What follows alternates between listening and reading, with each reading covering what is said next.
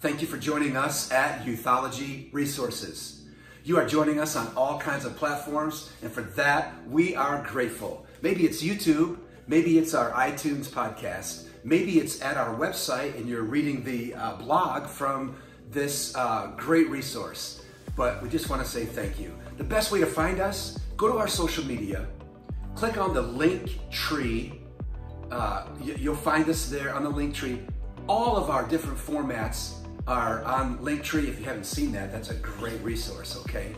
So anyway, hey, this is part 2 from last week's episode on 7 ways youth ministry could fail the church. And what's critical is we just kind of gave you the 7 different ways that youth ministry can fail the church. Didn't get into it too deeply, but what we said last week was that we were going to follow up and deal with maybe 2 or 3 of those and dive deep a little bit, depending on your responses.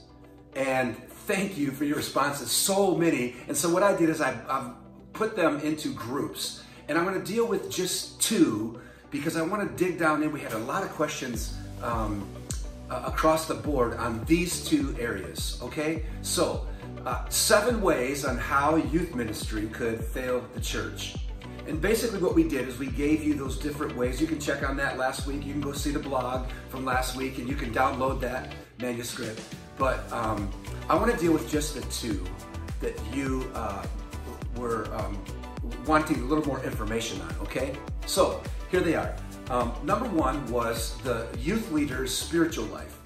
So what we said last week was one of the ways that youth ministry could fail the church is when youth leaders are not healthy.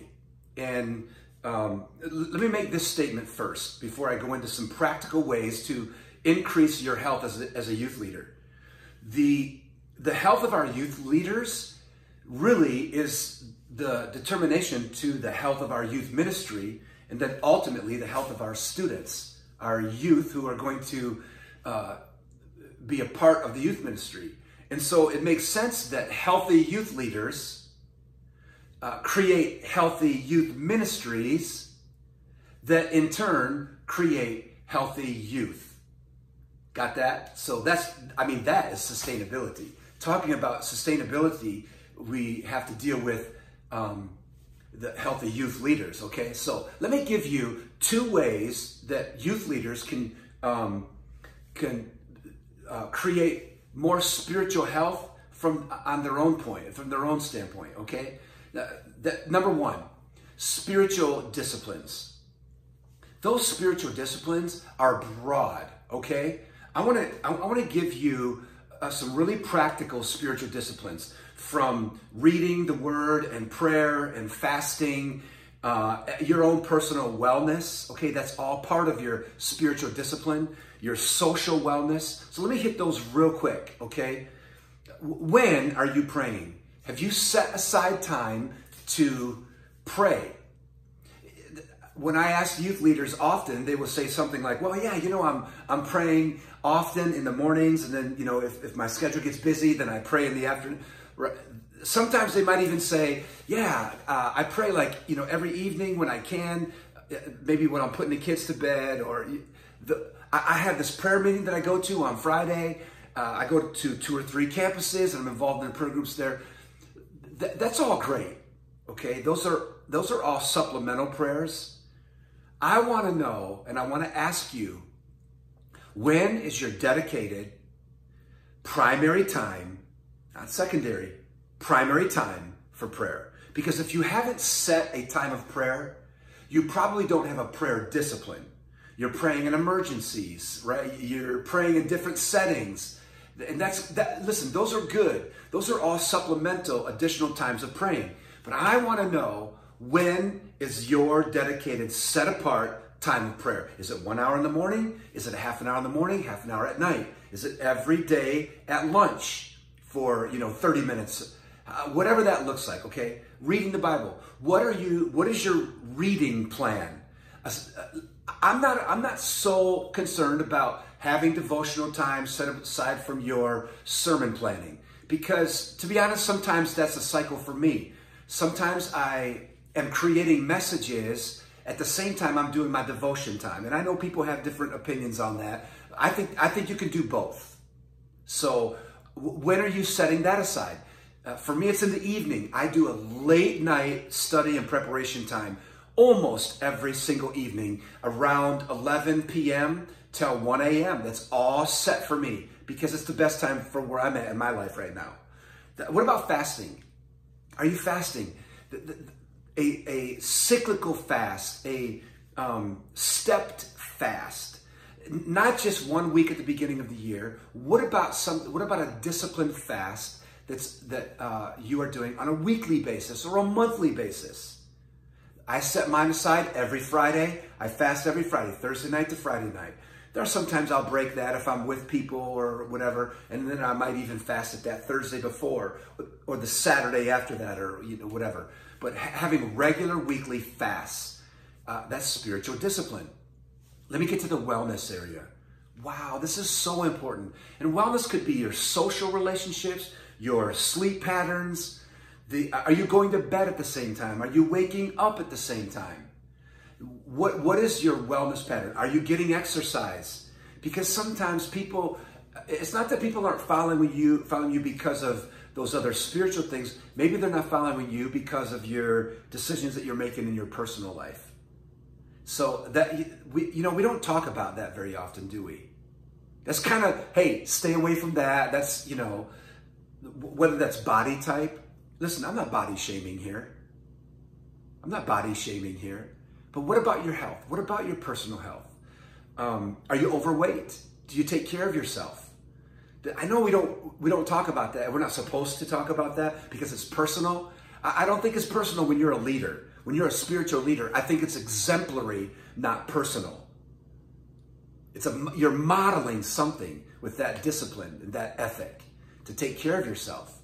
So, and socially, are we little things? I think one of the spiritual disciplines is this social thing of getting people back, responding to people, emailing people, texting people, even if it's short. I'm busy. I know I'm busy too, but I know all of us, I talk often to leaders and people will say things like, man, I hate it when a leader doesn't get me back. Sometimes it takes 24 hours, right? Or whatever, but contact people back. I've been guilty of that, especially when you get a lot of people that maybe want to talk to you or whatever, and sometimes it can be seen on your DM or it can be seen on your texting or your email that, boy, this person's not getting back to me. And sometimes it's taken me 48 hours or whatever, and maybe I've forgotten. But what is your ethic or your discipline to keep yourself accountable socially? Okay? All right. Hey, let me go to the second discipline. And I think I had 3 or 4 comments on this one. And I'm kind of glad because I think we need to get to this. And that is one of the ways that youth ministry can fail the church is to have a mono strategy of reaching a diverse student. And what I mean by that is that our students in Gen Z are so diverse. And because of that, it's going to require youth ministry to have a mono strategy to reach that diversity in students. And I don't just mean racial diversity, but we're talking about educational diversity and social diversity. We're talking about faith diversity. What about just the kind or type of student that you are attracting? It could be the sectors that attend your youth ministry or that are in your area. Sectors like the skaters and the brainiacs and the jocks, and we have these circles or these social sets. And with just your youth leadership team, how am I planning to reach those people? I like to say it this way: all kinds of people can reach all kinds of people.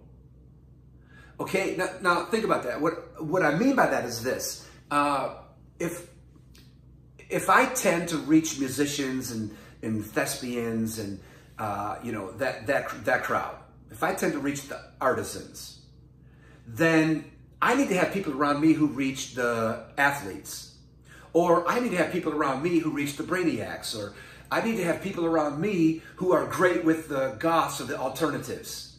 You see what I'm saying? And so you can measure your mono strategy of reaching a diverse student by asking yourself, how many different kinds or types of leaders do I have surrounding me? Because I don't want to just reach my kind. I want my leaders to be so diverse that my leaders can attract different groups. My leaders can break into different sects, okay? Different sectors. Whether that is, as we said, racial or social or economic. I want students who can have conversations with middle class and lower middle class students that might be attending the youth ministry. That's a whole different set of problems at their home and, in their family set or just in their neighborhood that I may not be able to relate to. And that goes vice versa. That goes to the same with students who might have money and are of more means and have their own car and don't have to worry about finances. Do I have leaders that understand where they're coming from too?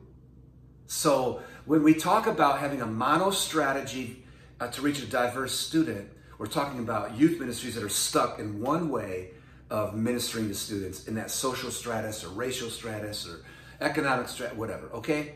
So I hope this has been helpful, that you have kind of gained some insight a little more strategically into those two areas.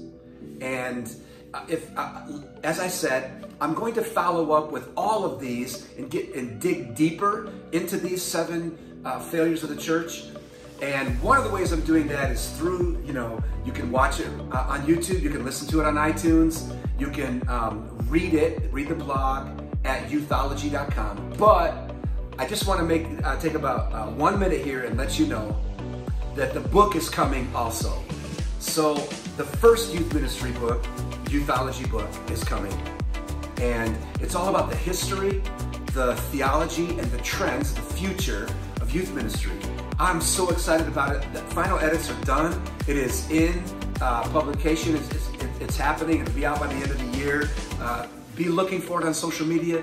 But one of our chapters is dealing with this topic: how youth ministry can fail the church. So you're going to want to read that. It's almost, I think it's 35 pages in that chapter of dealing with all of these kinds of things. All 7 of these things are there, and we'll delve into some more detail there too. So, hey, thank you for joining us. Listen, you can listen to the music on the way out because I like this beat anyway. But if you go to our social media, you can join us at Linktree to find all the rest of our episodes on whatever topic that we cover each week. I will see you, hear from you, talk to you next week from Youthology Resources. Let the beat take us out.